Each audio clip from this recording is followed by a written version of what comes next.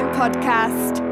Here are your hosts, Scott Bear and Jeremiah Johnson. So yeah, then I was pretty much thinking we don't want to copy this other podcast, but Yeah, I mean, no. If it kind of sounds like we are, do you think anyone would even notice? I don't think so. It's kind of an obscure one. I mean, they've been around for like 300 plus episodes. Yes, no one's gonna notice. But I don't think anybody else has ever heard this. So actually, if you want to just go forward with it, and then what we can do is maybe pretend like we have the name first. Yeah, I mean, we got our own name. Yeah. I mean, we're the Lost Stone Podcast. And That's right. hey, by the way, my name is Scott. I'm one of the co-hosts. Jer. Yep, I am Jer. There, we're done. Jeremiah, really, but you already.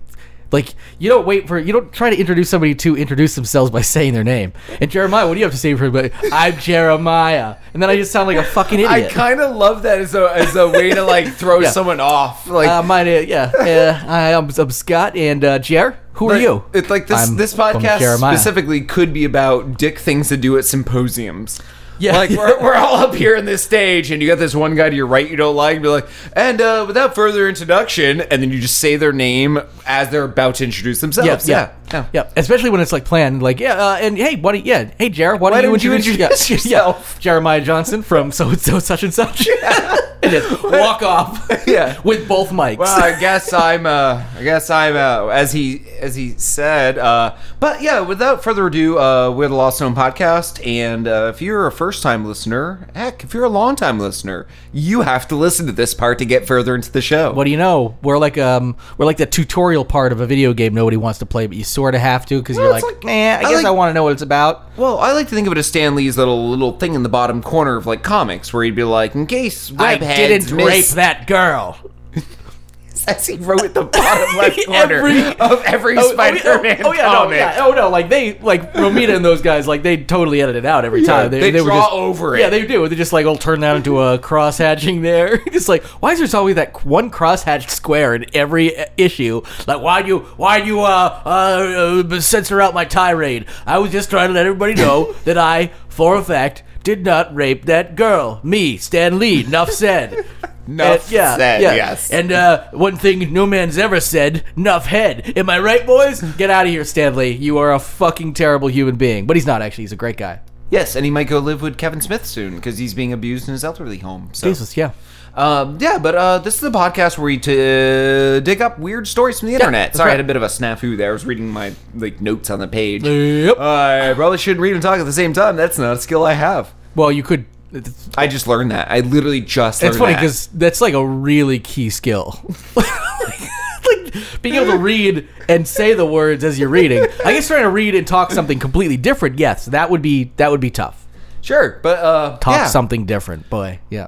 If you were listening last week, you have already heard part of our Bear With Me segment that we decided to start, and we ran through a bunch of Wikipedia stories that were a little weird, a little strange, a little out there, things people probably have never heard of. What we're going to do this week is we're going to continue the Bear With Me as a part 2, because we had one last one that we decided was too big to try to squeeze into the end of the show. This may actually be the majority of the show. It might not. Who knows? We have some filler to finish the show out. We got some standard web droppings that we actually didn't get to last week because we had so many good Bear With Me's, and this time around, we saved the best for last. One of the reasons we only had 15 minutes left last week when we came to this story and realized it was just not going to happen because this one needs a lot of attention. And this is going to feel like you're listening to a Lost podcast on the left. I can never remember the name of that show that no one listens to. That's because it doesn't exist. Our show is Lost Podcast on the Left. That's ours. So that makes a lot of sense. Since we have ownership, what we're going to do is we're going to own this story. It's original. We're going to go through it. It's original, and we're going to dig into pretty much one of the only female serial killers with a sexual agenda ever to exist. There's very few, mainly men, who are serial killers, like to, what's the word I'm looking for? Fuck the people they kill. Yeah. Well, that's not a word. Well, there's a very clear sexual motive, and there have been other women who, and a lot of them have worked with men who have the sexual motive, or they have a sexual motive together. And technically, this one does work with men. Well, it's true, but actually the kill, and we'll get into the details specifically. The other thing too is whether or not this person could be classified sort of as a serial killer. The thing that's interesting about this is it was like a cult ritualistic thing that we're talking about. And it took place in Mexico. Muy caliente. We are going to dig into. Did you hear that accent I just threw on there? No, because you did none. Thank you. I'm glad you noticed. No, I did actually. I did notice that. It actually sounded fine. I gotta say. I didn't mean to be so mean, but hey, some it would people be funnier. actually find it offensive when you throw the accente on there. Some people find it offensive when you don't. I've noticed there's a difference. If I hear the word accente come out of your fucking head again, there's two different people in this world. There's people who enjoy a good accente, and some people who don't. I'm going to mucho love smasho your faso, bro. Hombre. Anyway, we're talking about the Hernandez brothers cult, which is not to be confused with the Menendez brothers, but the Hernandez brothers cult. And actually, the funny thing is, it was their cult, and it was the way, and they started it essentially. But it's actually the woman we're going to be spending the most time on, who is by the name of it was Solis, right? Magdalena Solis. Yes, is the actual perpetrator of pretty much all of this. But her story does start with the Hernandez brothers. Yes, and they created this. It's such an interesting story. I can't believe, actually, that this has not been made into, like, a serious movie. In fact, I don't think we're going to... Usually, one of the things that we do, as you mentioned a little bit in the preamble, is, yeah, sure, we find those, stories. We also try to, like, make a little fun little bent off of them. This, I don't think we really need to. We could just be like, make a movie out of this. And, in fact, if we want... Nothing changed. As we go through this, if we want to treat this as our main story of the show... and the story that may take up the bulk of the show, and there's really nothing else to say about it other than it should be a movie. Exactly like this. How about we cast it as we go? Okay. And we think about directors, we think about cinematographers, writers, any aspect you want to think of. Okay. And I've already got a director idea, I think, but although it might be a little too on the nose. Yeah.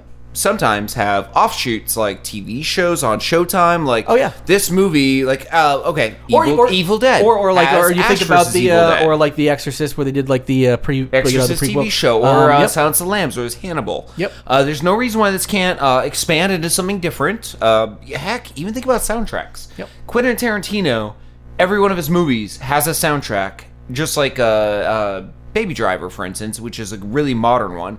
Amazing soundtrack that makes the movie and is music the movie. Direction is a huge thing. Yeah. Like the actual choice of music, and even if you go to scores, not even like soundtrack scores like Stranger Things, how much of the atmosphere of the 80s and what it was supposed to entail came from the folks, the guys from Survive that actually put that together. Like that was a huge part of it, and that was a component that was all a score. And then you got the crazy soundtrack, which is using like existing tunes and stuff like that. Obviously, we can't necessarily talk about the score because we can't. We have 50 minutes to fill of airtime. I'm thinking this movie starts. Let's say this. Okay, we're gonna do something really dangerous here. We're gonna paint ourselves in a corner. Okay. We're gonna say this is a movie, and we're gonna describe all the actual events that happened, but we're gonna go through it from the beginning of the movie to the end credits. Okay. I'm thinking it starts with Livin' La Vida Loca. So that means are we in the modern day then? And we're in modern day Mexico? No. This is like a Knight's. This is like a Knight's Tale. You're not doing one of those fucking things. We're doing a Knight's Tale here. Okay, fuck you. I'm out. No, we're doing a Knight's Tale here. This is going to be a period piece with modern music. So now I'm really loving it because now we're right back to making this comedic. Okay, so we're not taking this seriously at all. No. Okay. Awesome. First scene, we're flying like a helicopter shot over the jungles of Mexico. Yeah, and maybe it starts out sounding like it's gonna be like maybe a tone like a or even like silent as you expect to hear the rudders the chopper and stuff. Blades like boom, boom. Yeah, and almost like Apocalypse Now style. Oh, and it starts dark. Yeah, it's spooky, and then it just lifts over the tree line. Inside out, living la vida loca.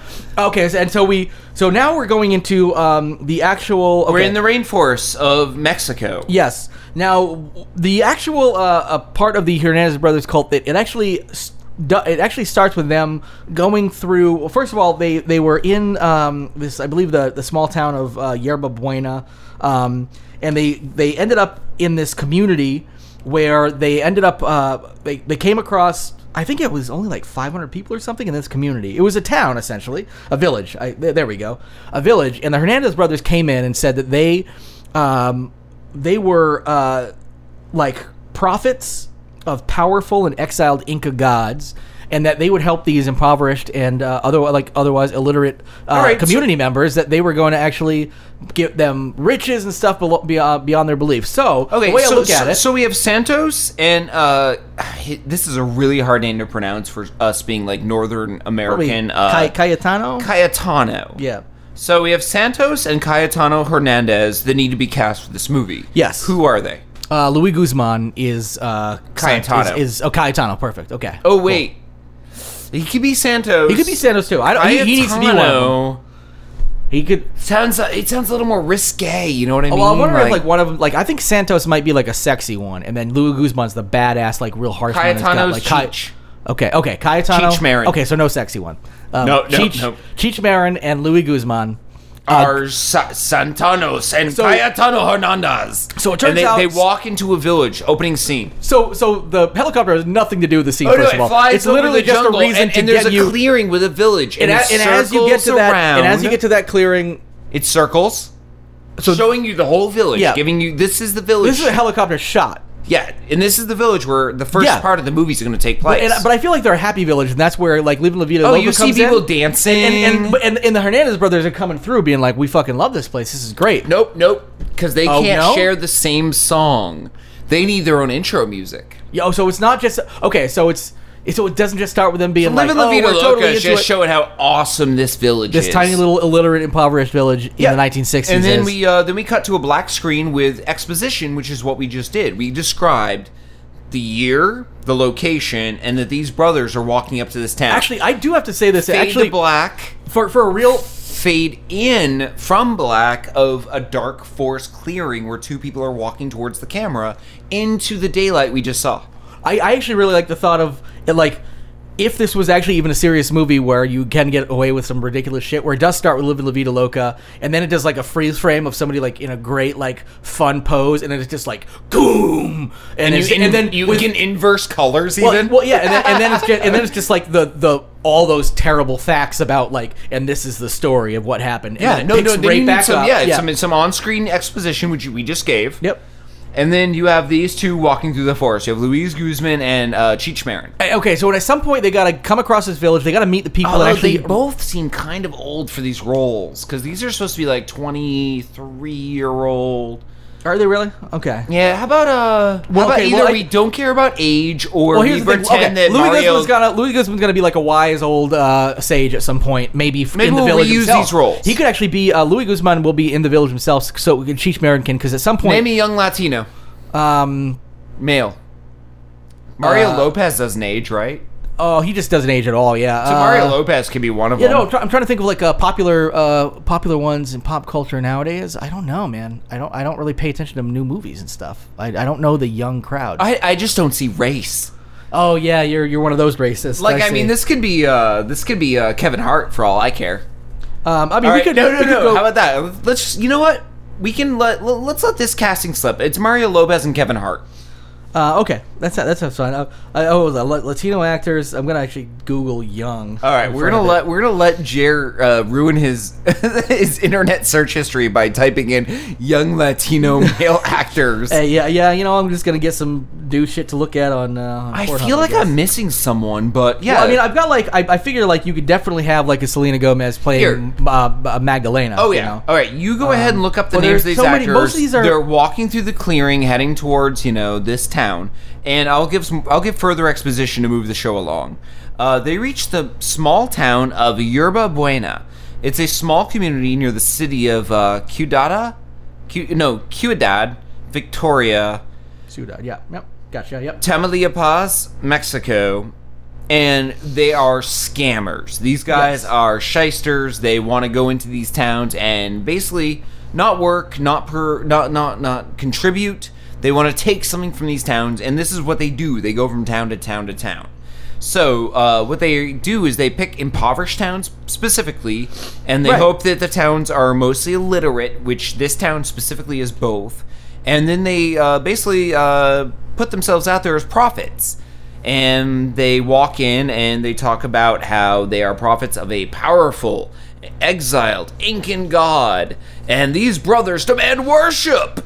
And they want tribute from these villagers in exchange for, treasures that are obviously hidden in the mountains surrounding their village that they'll totally go get, but only if the tributes are good enough and the prayers are strong enough. Yeah, so they essentially go into this village and they turn did you a find village. any young Mexican boys None on that your have computer? none that have any names that I recognize. Come on, Jared. Search harder. More Mexican boys. You can do this. Hold on. Let me go. Type hard Mexican boys. Let me go to let me go to mexicantwink.com and see how that works out. Are we really just gonna basically back down and say like we don't care about age? We're gonna do Luis Guzman. Like again, this is the movie. We can do like a rough thing. They could be an older like couple of guys who have actually maybe failed in some other like shystery things. Fuck the age. Like, yeah. So we can Luis still go, like, Guzman relatively, and Cheech Marin. Cheech Marin might still be. I think he would actually be better as like one of the elders in the community. We can find I more. like Mario Lopez as like because I do think having a handsome one in there is good. Okay, so Mario Lopez because you need a little bit of that handsome Luis charm Guzman. that's gonna like go in there and like be the face. Luis Guzman, who lives 30 minutes from us and shops at the same grocery and he's just store as badass. us. He's always badass. Oh, he's in everything. He's in all these movies, but like I know so many people who are like, yeah, I've been in line with him at like fucking Shaw's buying like. Oh yeah, milk. no, he just chills. He's just a pops dude. into town. All right, so we have Luis Guzman, correct? Yep. Mario Lopez walk into this town, and they basically spit out all these lines. Yeah, so, we know there's gold in your mountains, and we can connect with these Incan spirits. I have to say, before this happens, I feel like they should just be walking through the village in general. They get to know people and stuff, and then there's like a night of them like sleeping, so like a build up, and them talking about like, hey, I know we said maybe we wouldn't be doing as much of this stuff anymore, but doesn't this with place, each other doesn't this? Man, I thought we were out of this game. Thought we were done. Yeah, we'll be like, but one more. Yeah, but they're like, this one place seems job. too perfect. We were just passing through. I didn't realize we'd come across it's like such a buddy crime movie. They're like, this is a whole town is a single mark. Yeah. And they're like, let's do it. And you they come up with a whole those plan. People are? That sign said kumquats. It literally said CUMCUNT. It did not say kumquat. So they got the plan. The next morning they wake up, they start putting it into fruition because nobody really noticed them the first time around. And that sign, by the way, in English is written in the movie above like a bunch of mangoes. Yep. Yeah. And somebody, okay. All right, so they get their marks and they decide to basically go into the city center or the village center. Yep. Which is how they did. Then they said their prophets. Both of them at once probably have like Jedi cloaks, like just rags over their heads. Yep. And then they drop them. And I'm guessing from earlier grifts, because these guys are totally grifters. Yeah. They probably have decent clothes underneath from previous grifts. Like they've made money. Yeah. They now have clothes that look like they have money, but that's all they own. They own their clothes and whatever they're about to steal. And that's it. And just they go like steal like town to town. Yep. And, So they've been run out of places before. They've had some failed things, and this is their last chance to really kind of pick it up. And the thing about this is, they like the fact that the Incas were not historically from Mexico didn't really resonate with the people. They didn't care. They were like, they still believed the claims of these guys. Oh yeah, no. So anyone guys, who like, said at some back point, then, at some point, you have to like point out like almost Incas have the guys like not even realize that and have somebody like maybe Cheech Marin is the elder who sort of like starts to like realize shit's just not right. Well, and he's like, wait a minute, the Incas weren't even like historically from Mexico. But this was in the and then they have to like back down and be like, no, actually, this blah blah blah, and hence the illiterate town. Yep. With low, IQs, low schooling, low everything. Yep. They're literally looking for dum-dums to fleece. Exactly. 1962, But like 1963. Cheech Marin's in there as the elder smart one that actually brings some of this stuff up and starts questioning. So Cheech Marin throws off his cloak. He's wearing something nice from his last fleecing of a previous town. No, Cheech Marin's not in this. Mario Lopez and Luis Guzman. All right, so Mario Lopez throws off his thing. He's got some nice clothes on, and he's like, we are prophets. We're Incan prophets. And we are knowledgeable in the fact that you have hidden treasures, but they can't be unlocked unless you all start praying to our god. Yeah. At this point, they turn both the men and the women in the town into sex slaves. Yeah.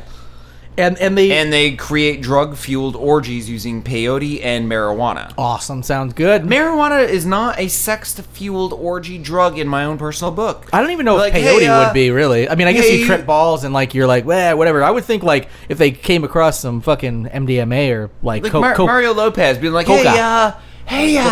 You want to, smoke some of the devil's herb. Well, no, they wouldn't say devil's herb. The Inca's herb. Yeah. And, the prophet's poof. The prophet's poof, and we'll find these treasures together. And then everyone in the town's like, yeah, sure. And then just get high? Like, how high do you need to get where you just stop wanting to do anything except for eating yummies. When you're already on peyote, I guess, and then maybe then it brings you up again or something. Like, Who knows? What point do you want to fuck after you're super high on all this shit? You know, I mean, I don't really get high because it just puts me to bed immediately and gives me the smoking spins, weed doesn't make me want to fuck. It makes me want to go to sleep. Never had. I guess I guess it depends. Like if somebody was then like, now we're gonna fuck, I would be like, all right, I guess. Like I'm not gonna say no to fucking just because I got weed in my system, but it's not gonna make me go out and like try to get it, unlike whiskey or something like that. Though they do have these orgies, drug-fueled orgies. Just orgies. No, drug-fueled orgies. So they have these drug-fueled orgies. And all this is going on for a while. Men and women, sex slaves, everything's going on. And then they found a problem. They needed more sexual partners for these orgies to keep them fueled, to keep people fucking. Well, and I think at this point it was one of the brothers. We don't know which one, but he sent one of the brothers. One brother sent the other brother to Monterey in search of more prostitutes, or not more, but prostitutes in general, basically to keep the whole sex orgy thing rolling. Like, you got to figure after a while, if you're in a town of 100 people, I'm sick and tired of fucking sticking my thumb in Bob's ass. Bob seems to like it, but, my Tuesdays they're more than just a thumb in Bob's ass. Like, I have a life. I want to oil paint. I have a mango farm. Like, the mangoes don't pick themselves. And with my thumb up Bob's ass, like, not picking the mangoes, you know what I'm saying? Yep. You can't pick mangoes with no thumb. So they went in search of prostitutes. Yeah. Well, and this was after they also realized they needed something. One of the reasons they had to keep this going is because they needed some new blood, so to speak, in their sect, because people were actually, the villagers at this point were growing impatient, noticing no they treasure. weren't getting any treasure, and they were just having a bunch of drug orgies. Hey, which personally, I'm Mario Lopez, and I promised you treasure. You see that cave up there? You're not gonna get in it unless we get some more hookers in this little village. What we're gonna do is we're gonna fuck them, and you know where you get the gold? Well, let me just say mining's involved. Yeah, they have loose assholes. Yeah, Mario Lopez was dark. He just wanted these hookers to come in. They'd fuck the village silly, and that would unlock caves. Yes. And I love that you can live in a village so illiterate, that anyone could walk in from out of town and be like, yeah, I see that hole in that hill. Yeah. If you fuck these whores, it'll open in the gold. People are hopeful. That's pretty much the theme of this. People are hopeful enough to be like, you know what? It sounds like bullshit, because I'm sure a lot of them were. But I do get like to fuck a hooker. But they were like, but you know what? What if it's not? Worst case scenario, we got to take place in these orgies, and we're not rich, but we got a few more orgies. And I think that's eventually that Hernandez brothers were waiting to like unleash that like bolt of wisdom on everybody at some point and be like, you know what? The real treasure was all the orgies we had. And people go like, oh, good. That was Luis Guzman right there. Yeah. That was him. Yeah. He was like, the real treasure here? We all shared these 4 whores. Instead they went to find the prostitutes, and they actually found somebody who did even more than just be a prostitute. The most important part of the story. They found really the center of our story, even though she is yet to be introduced. Selena Gomez playing Magdalena Solis, who and they actually brought her brother back as well, and they traveled back to Yerba Buena, and they actually, during one of the rituals, they actually kind of essentially made this new woman in town out to be this Incan goddess. And she actually came in, like, her big introduction was use, like, fireworks, magic tricks, smoke and mirrors, all these crazy, amazing things to make her, like, grand entrance appear godly. And in the movie version of this, the 2 brothers bring her in. We've never seen her before. All this shit happens, and we hard cut. Yeah. And we travel back in time. And then we travel to Monterey, where they're picking her up. So maybe no. We travel back in time to when she was a kid. Oh. We travel to where her brother, in their very poor family. Oh, I forgot to mention. I didn't mention why she was traveling with her brother, and we don't know that until the flashback. The flashback. So the flashback is Selena Gomez. Yep. And her brother, her Mexican brother, Justin Bieber. Sure. Fuck it. Let's do this. Let's do this. Let's do it 100%. Yeah. Let's going all the way. Let's go straight up, make all the mistakes everybody else has made, and cast white people in all of these Latino roles. We are going to fuck up cinema. Clearly, if I knew more about actual actors, which I just don't in general, I would be able to name actors under 40 that are Latino. But I mean, John Leguizamo's got to be in here somewhere too. He's like 60. I know. But he's got to be in here somewhere. That's what I mean. Everybody, he can be her 19-year-old brother. I think so. Yeah, because especially the brother's supposed to be a dick. Because here's the thing: the brother is her pimp, and pimps are out. Justin Bieber's a dick. He's an asshole. Okay. He hurts people. But the problem is they're like the same age. Where she had an older brother who actually prostituted her out. It's movie magic. Give him a fucking mustache. Movie magic. Give him a mustache and I don't know, fucking CGI her pubes out. So a flashback in time to a younger, not Selena Gomez, but a very younger version of her. It's about like somebody else playing her, really young, showing how impoverished her family is. Maybe a relative dies from like a sickness, malaria, whatever. Just some. And then like her older brother, also played by a younger boy, then says like, "Don't worry, we'll make it someday." And then you jump ahead 10 years.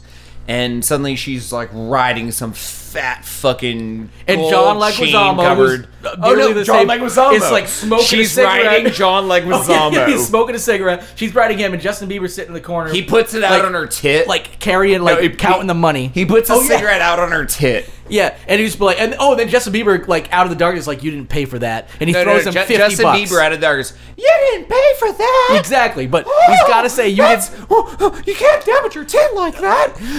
That's our money maker. John Leguizamo throws like $100 at him, and he just takes it, and puts it in his pocket, and he goes, "Burn away." That's the Bieber brother character who's in the rest of the story for the rest of this. Okay, that's his voice. Okay, you're Selena Gomez.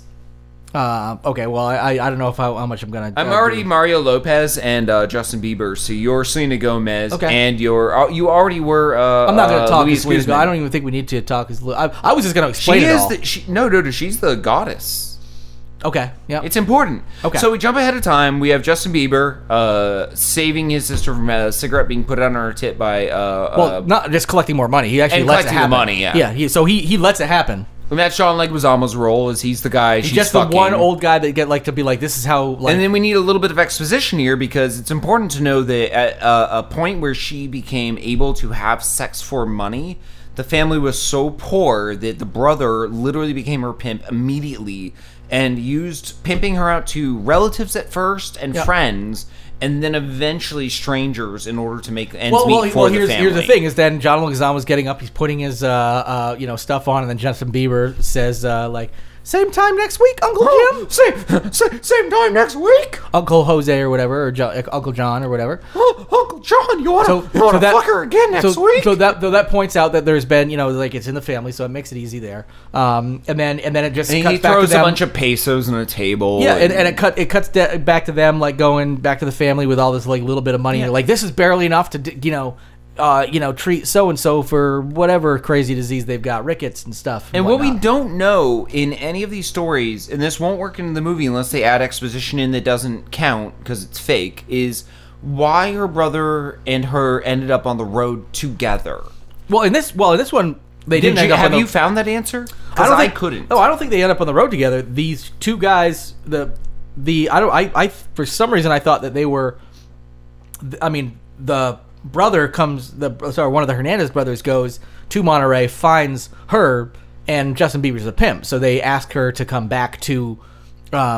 the pimp is going to be with her, obviously, and they wanted a prostitute, so they get the prostitute through him. Okay, I see that. Then they both travel to Yerba Buena, because obviously the brother, as a pimp, is going to travel because this prostitute is going to this new town, this new community where money's going to happen. So they're just traveling together anyway. So okay, so there's a couple cuts where they go from one town to another. They run into them. They have a meeting.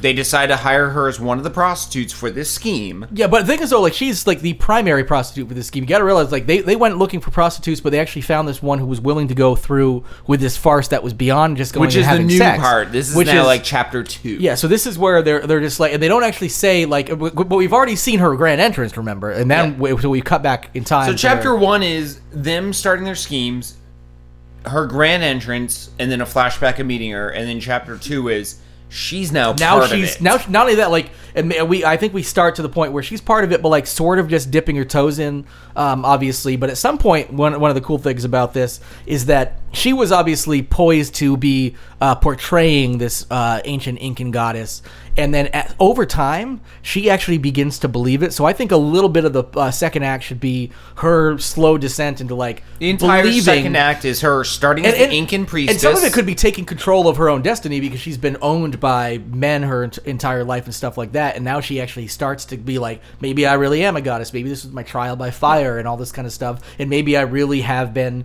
reborn. And this was a prophecy. And these guys really are Incan prophets. And they are actually coming to get me for a real reason. We can kind of get all that summed up in there, where then she's really empowered and feels like she can take care of this. And that could be also where her monstrosity comes in. She's coming from this background of pain, this real reason to get revenge on all of humanity, because she believes all of humanity has fucked her over, even if it's not the small village. And now she has the power, essentially, in her mind to do so. And she takes advantage of it, as we'll come to find out. So yeah, they in part one, they throw up a smoke screen. Yep. She walks through it and she pretends to be the reincarnation of an Incan goddess. I think this is where we could throw a in little a bit very small, illiterate town. And I think like this could be where a little bit of comedy comes into, because their brother's like running firecrackers and like one blows up in his hand. He's like, fuck, fuck, fuck. And there's like the whole smoke and mirrors show doesn't go exactly as planned, but it still works because the place is so fucking illiterate and doesn't know that there's like shit just going wrong left and right. Fucking Metallica level fucking burns and shit. Yep. Like her fucking veil's on fire. She just tosses it off and makes it seem like it's cool and like just owns it. And even though the Hernandez brothers are like, phew, and Justin Bieber is burning to death over on the fucking side or something. Yeah, so essentially at this point in this, what we're looking at is she walks in already as a prostitute hired by the Hernandez brothers. Right, and so there's a small group of people who even know this is, like, the pimp brother, the Hernandez brothers, and her know that this is the farce. Everybody else essentially really believes, or at least is led to supposedly believe, that she is a goddess.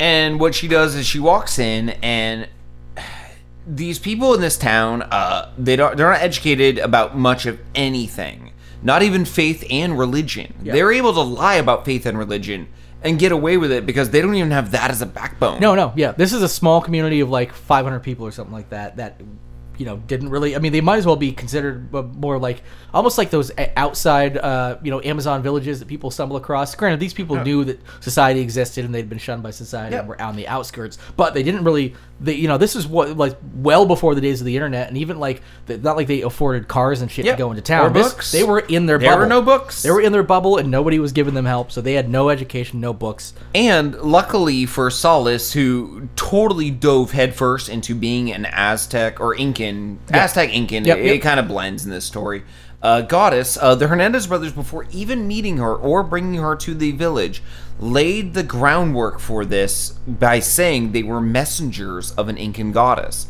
It was part of their shtick, their little crime they were doing on the town. They literally were already doing sexual things and cult-type things with these people, saying, we're messengers of the Incan goddess. They found her, they were like, damn, there's our goddess. So she walks in. Yerba Buena residents basically were like, oh my god, it's her. They did smoke and light and fireworks, and yeah, it worked.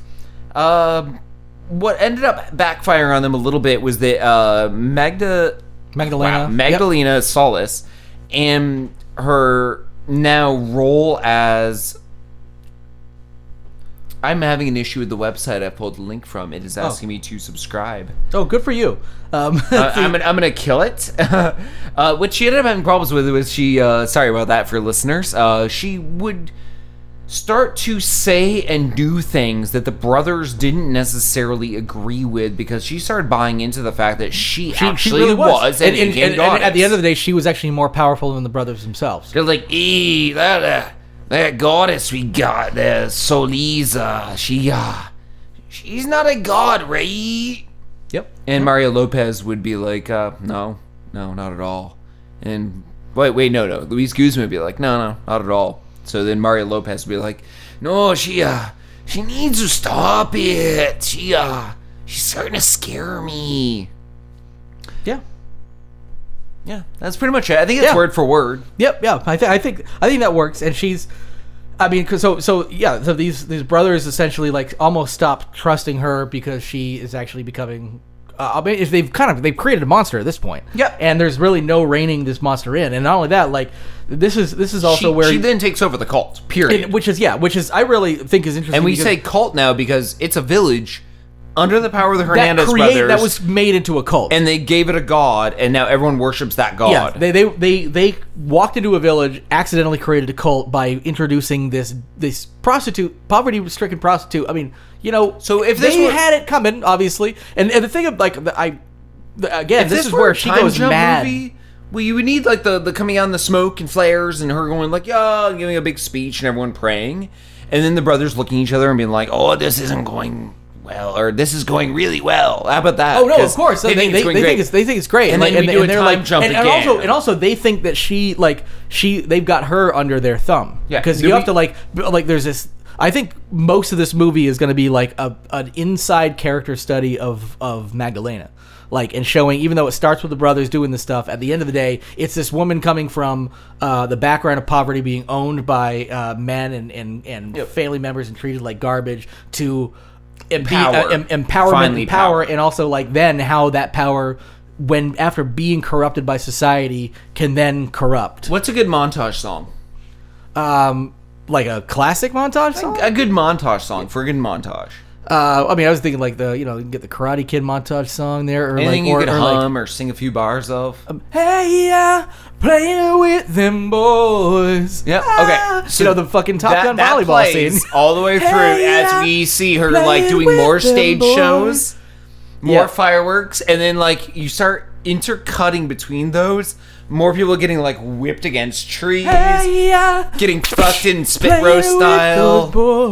Well, then, and it's because it gets very sexual, very sadomasochistic, and very deadly. And at this point, nothing is quite deadly yet. But when the first death and the first execution happens, that's when I think we need to like make it very bleak, and then it starts to really descend. Because at some point, Magdalena say no. pretty much like started to descend, and this is where I think Cheech Marin comes in. That's where the montage ends. Two people going. Cheech Marin was one of the elders, remember, at the beginning that was questioning the guys already, let alone these. And he's been having questions throughout, and maybe he's been planting seeds of doubt amongst other people. And finally he gets somebody else to, maybe even John Leguizamo's over there, and they're like, no, I know her from town. We just get high. Like John Leguizamo knows she's a prostitute. Like we can just inject that ourselves.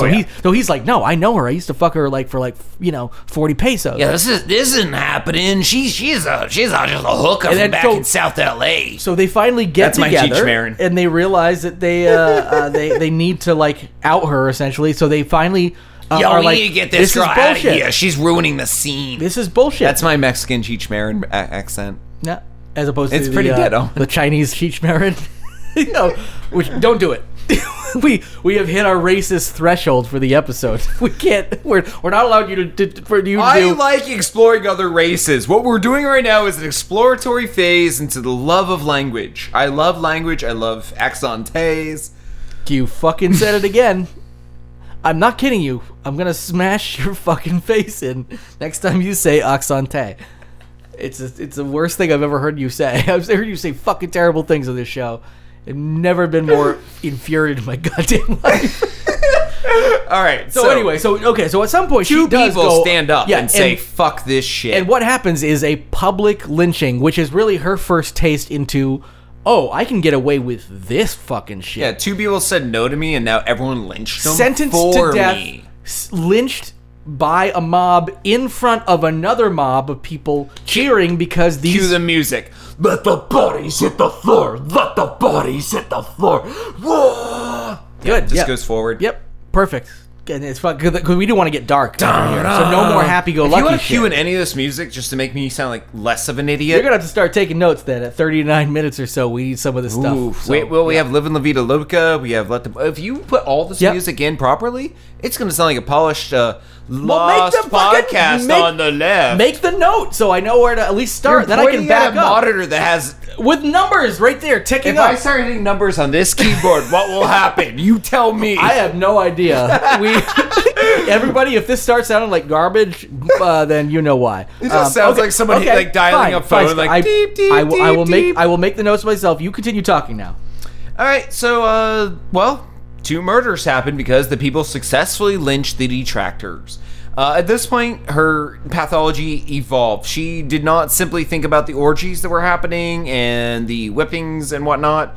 She began to think about human sacrifices on the regular, meaning she had devised in her own head and passed down to her disciples a form of blood ritual in which she would sacrifice dissenters. Yeah. This involved brutally beating them, burning them, cutting them, and maiming them. Blood rituals. And the idea was the bloodletting would be the ultimate death, and she would take the blood, mix it in a cup with chicken blood. Because you gotta cut human blood. Well, I wouldn't recommend doing that. It dilutes the real blood. Well, because if you drink too much human blood, you actually get sick to your stomach. She knew this back in the day, so she cut it with chicken blood to make it a little easier to go down. I love the fact that she cut it with that, not just like Sprite. It'd be so much better. It was like human blood and the crisp, refreshing taste of Sprite. We're talking like Mexico, 1962. They might cut it with agave. Coke, just straight up Coca-Cola. They don't have Coke in 1962 in the jungles of Mexico. Oh, of course it made it down there. Those polar bears never would have lived in that climate. These Hernandez... We all know Coke is only sold where a polar bear could drink it. The polar bears didn't come forward as mascots till way later. We're fine. No, you know damn well the Hernandez brothers had Coca-Cola, coming in. Like, they came from all over the place. With real cane sugar. Mexican Coke. They smile at the camera and wink in the movie. They still have Mexican Coke, man. That's made with real sugar. Yep, it is. As opposed to high fructose corn syrup, which is bad for you. Yep. And, so is sugar, but, high fructose corn syrup has some additional potential issues with it. So, these animal sacrifice, just don't get diabetes. Human blood, goblet drinking fests were often fueled by marijuana and peyote, and Solace herself drank from the chalice first and had it passed around.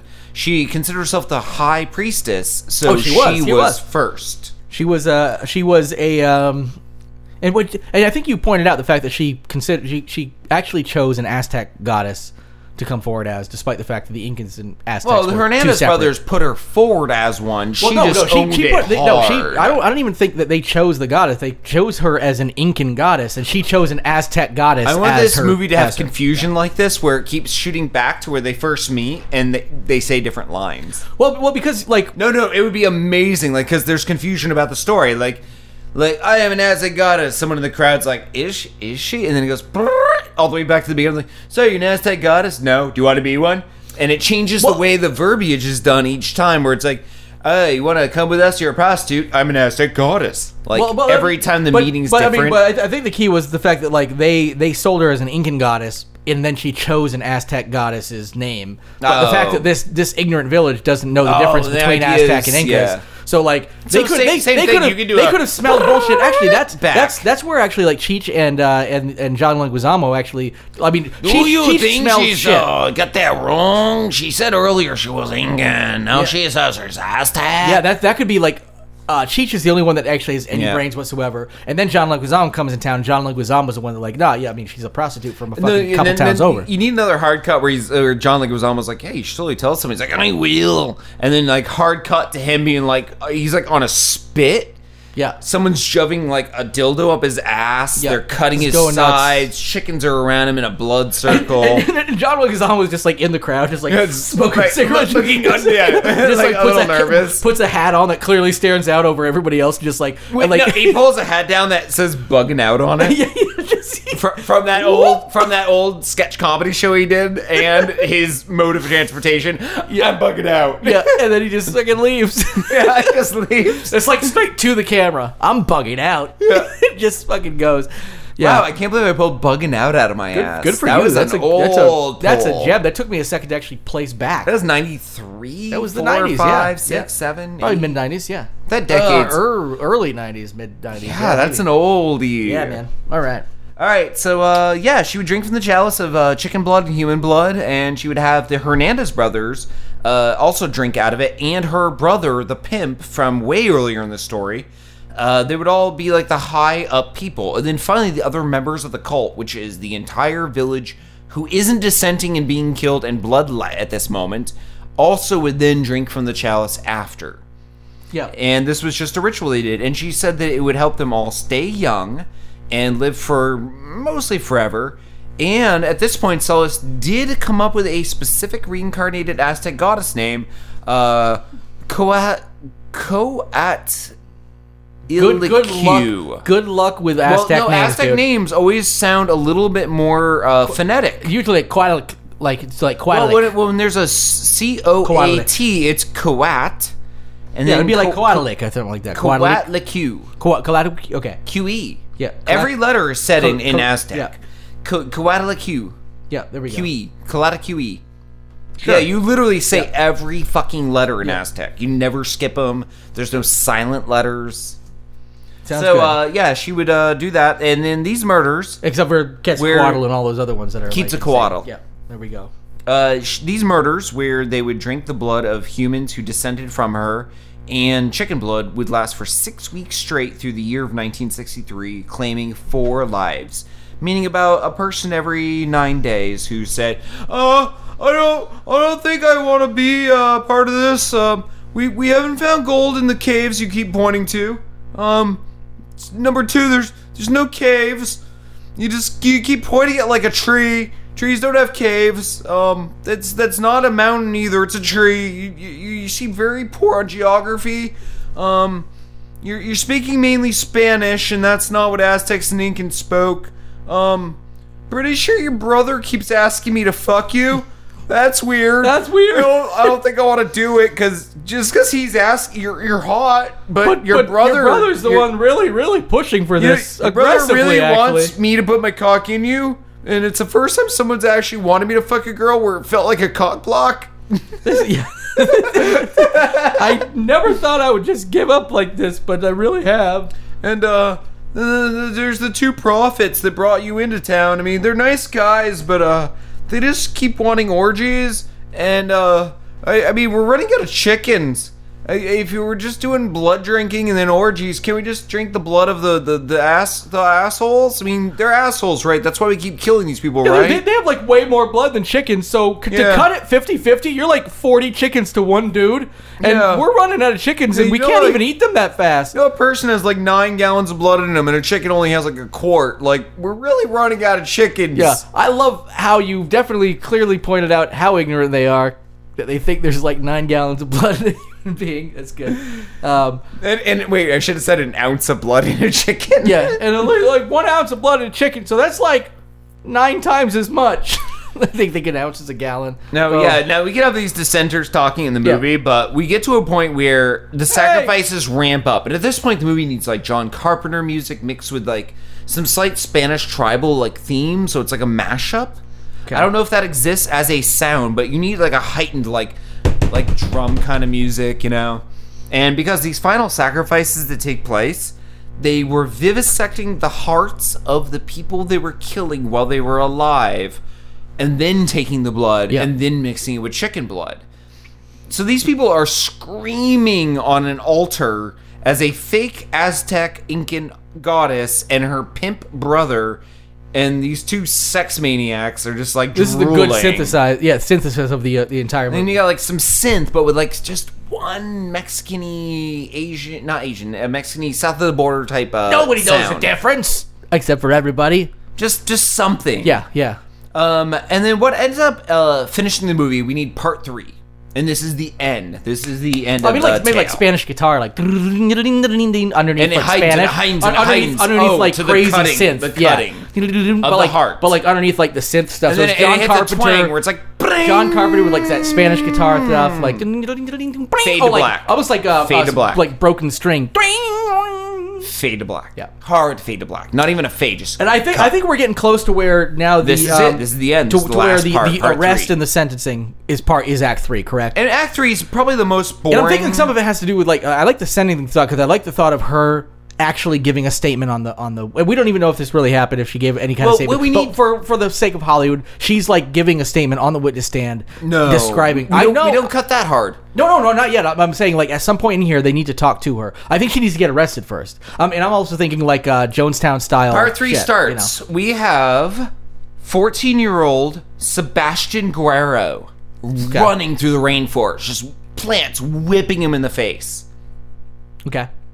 So it starts with like okay, hard cut to black. Yeah, because this is the kid who gets and then it's still black, and what you hear is and then even like little and little splashes of like there's like a fall. And it's a 14-year-old boy running through the woods. Yeah, it's like a fall into some mud and stuff, and like he's just running and running and running for like clearly he's already been running miles. His feet are worn, close-ups of his feet where they're just like bloody, and he's been going for obviously miles and miles. And he falls down one of those muddy like romancing the stone. I was just thinking romancing the stone. Good for you. Falls down one of those muddy like trails. And then he hits something at the end.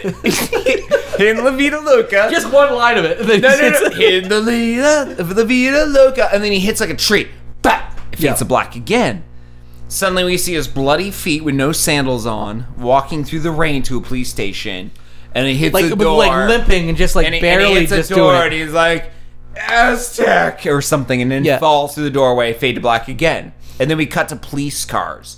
Driving through the forest to this town. A line of them, like 15, 20, 35 of them. 35 police cars. The sirens are blinging. Their lights are blurring. Oh shit! I told you we were already past our racist threshold. Chorizo. Ladies and gentlemen, I want to apologize for everything that's been said. They whip into the yard. Mud splatters. 210 The high priestess walks out with her arms raised. No, here's the thing. On my people. Oh no, let me do this. She's dressed as Gandalf the Grey. No, this is gonna be a great callback. Like the exact pose she was in when she like came out and was like grandiose. Same pose, same location and everything, but in the rain. Shitty and but muddy. In the rain, like no being towed away. So that is a full circle motherfucking thing where her first appearance is grandiose, amazing with fireworks. Same location, same thing, but they the throw rain, her in the squad car. And she's like, mud. And we'll leave that part out. And they arrest that fucking cunt. But the thing is, though, I really like the thought of. I would love if I were to really make this movie. I would make it so that you're kind of tortured in thinking like, okay, here's this person. This is the thing I love about like good horror movies and stuff is that the ones where you're like, okay, there's this person who is doing this awful shit, but you see their past and you actually see the creation of this by society. Except she's indignant at the end. We don't feel bad for her. She literally goes in dragging her feet covered in gold. I don't think we necessarily want to feel bad for her at the end, but I definitely want to be like, I want to be like at the beginning of it. I want people by the end of it, when they know they should never have felt bad for her, to feel guilty that they did at some point feel for her. Well, no, I love feeling that for a movie. Another feel bad moment, a quick one. They bring her to prison. She's covered in gold and feathers and all kinds of shit.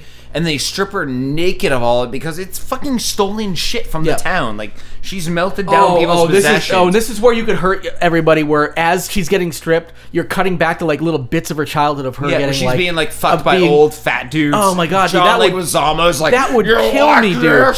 You like this? That would kill me if somebody made like that 900 movie. pounds, and it's just him and the like. He just he's rented like Jabba the Hutt. He's like, you like this? He just rented the fucking like the fat suit from Austin Powers. Is like, He's not even fucking her. He's just taking like a weird like a weird wedge of butter and just shoving it in a rectal cavity. No, but like, I do like the fact. Okay, so we bring it to the point where people feel bad for her at first. They learn to hate again, but they learn to hate her over time. And then in this last scene, as they're stripping her naked, take all the gold, and they're doing those cuts real quick back and forth, then of her crying and all this kind of stuff. And you're starting to court. And then you're starting to feel as a watcher, as a viewer, like, smash cut to court. You're like, I should be feeling bad for her again. I can't believe I turned on her so quickly, even though she was doing those horrible things. There was a reason behind her doing this, but you don't bring any of that up during the whole middle of the movie. So you give people a chance to fucking hate her, and then at the end you point out like, hey, remember why you felt bad for her? Oh, then she's in literal court, and that's why she is doing this. Yeah, but then they're like, it's just the end of this movie is just her sitting at the stand being tried. Like, she's the defendant up on the stand. This will be a good movie, honestly. And, I mean, none of the stuff we've said and yet. The last 15 minutes of the movie is her not even moving, not even talking, just sitting on the stand, and it's person after person coming up from the village going, she came into our village, she raped my dad, well, and actually, wasn't the issue... She bloodlet him on an altar. No, but wasn't actually, in real life, wasn't the issues that, like, nobody would actually testify against her? Oh yeah, that is the thing. Yeah, is like, that in the nobody real from story, the actual no thing. one from the I mean, village. So that's why they count. I think she was only technically tried for like 2 murders, even though they like no one would admit to- because nobody yeah. would actually testify against her because a lot of them, one, still believe she was a goddess, and 2, some people were terrified that she wouldn't So I get guess tried and come out. No matter how weird we'd like to make the end, the here we're almost at the end of the show, so I guess I should Yeah, probably just read that's through this. it, yeah. The end is the police were skeptical about the claims of this village. So on May 31st, 1963, after finding some level of credible information based on disappearances, of her, and of her essentially, they people were assumed she- disappearing. I mean, come on. Well, yeah, and they linked enough to her and her brother, and from there it's not that nobody testified. There was enough, there was enough like witness accounts to actually note some of this. And the police and soldiers both went into this town. They arrested them in this farm town. Well, and I should say the Hernandez brothers actually died during the raid when they initially did this. Yep, there was a big gunfight. But the brother and Magdalena survived and were put on trial. So to end this podcast, what we have going on here is it's raining. It's May 31st, 1963. Police and soldiers drive into this town. Squad cars pull out in every angle. They have to shoot She the Hernandez. comes out They with have to her shoot the arms Hernandez out. brothers first. I think is them coming out, maybe even trying to surrender themselves. She puts her arms out just like her first arrival, just like we said. Yep. Hernandez brothers flank her, shooting. Big gunfire. Everyone's shooting each other. Okay. She's unscathed, not moving, with her arms out in the Incan pose. And that's why, like, some people are like, that's where almost there's another point of like maybe she really was a god, like she's invincible, but it really just the cops were aiming for the dudes with the guns. In real life. Santo Hernandez was shot during the arrest. Yep. His brother made it out alive. So one brother gets shot. Yep. The other sees it, goes, no, senor. Dives into the mud, gets away. Yeah. Then we have like a post-credit scene like Marvel movies where he's assassinated, just like in the real story, by one of the members of his own sect, who was actually Jesus Rubio, which is a great name, Jesus Rubio. Especially and then we do a post, and that's Cheech. Cheech was Jesus the whole time. Nope, we do a post credit scene. Oh no, Cheech of has gotta Marco be. Rubio signing a law into effect and accidentally writing Jesus and crossing it out crossing and it going out. Marco and then winking at the camera. And Marco Rubio, even though he would have been like -10 when this happened. But he somehow was old enough to do it. Oh, and because then there's him drinking out of a chalice of blood. That's clearly has kept him immortal. It's kept him immortal. Yes. He hasn't Yes. aged. Because it does cut. That's a twist. And then we have a post credit scene where he goes into Trump's office and hands him the same chalice, and then Trump puts on like an Incan head golden garb. And plays with his nipples. Yeah. Oh. So this is this would be. And then we find out the new government of the United States in 2018 is a blood cult based on the 1962 blood cult in Mexico. So it was real, and Marco Rubio was part of it the whole time. So we have our director is M. Night Shyamalan. We do. Because he would be the only one to plop one of those twists into place. And I do have to say, she was sentenced, her and her brother were sentenced to 50 years in prison in 1963, which means if they were still alive and we didn't hear anything otherwise, they would have gotten out in 2013. So they're either walking the earth helping Marco Rubio and Trumpy politicians. I think so. Or they've died. Yeah. We probably should do more research. Next week. No, I actually looked and people do not know. No one knows. What because it, like, it's not like a lot Mexican prisons don't have, like, ledgers, right? I mean... They don't pen pal people when they get out. That could be true, but it also could just be that it's difficult to always get your hands on that information, especially somebody like of this stature. You're not always going to have that information available because it could be problematic to the family that comes after it. Now, she would have technically been young enough when she went to prison to still be alive. Probably in the 80s or 90s by now, I think, something like that. Probably 80s. I think she was probably in her 20s maybe, and she would have gotten out when she was in her 70s. Could be 80ish now. So if she's out there, who knows? I mean, she had 50 years to think about what she's done, or to dwell in prison as an Aztec goddess. That's a very long bear with me. That is a very long Wikipedia entry that we decided to flesh out. That is a very solid Lost podcast on the left. Good, we did that in sync. Like it was probably just off enough to be annoying to hear. It was so annoying. Like half a second off. It's like when you're all like, you get the feedback on like Skype or something. Yeah, it's enough so like nobody can talk to you. No one can talk. No one. Yeah, exactly. All right, everybody. We are really nearing the end of it, especially after I put some sound effects in. We may have even gone over, so hopefully we got it, and we are good to go. And everybody, get lost. Have fun. And I'll be off next week, but our buddy Bruce is going to be filling in. Appreciate him taking over. So I will see you in a couple weeks. Scott, you'll be seeing them next week. In the meantime, get lost.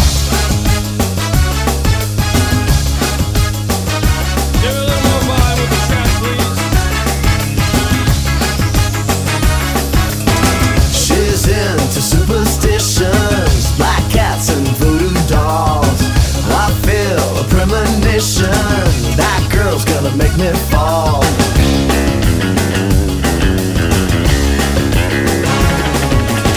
She's into new sensations, new kicks in the candlelight. She's got new addictions for every day and night. She'll make you take your clothes off and go dancing in the rain. She'll make you live a crazy life, or she'll take away your pain like a bullet to your brain. Upside, inside out, she's living la vida loca. She'll push and pull you down, living la vida loca. Her lips are devil red and her skin's a color mocha. She will wear you out, living la vida loca. Living la vida loca. She's living la vida loca.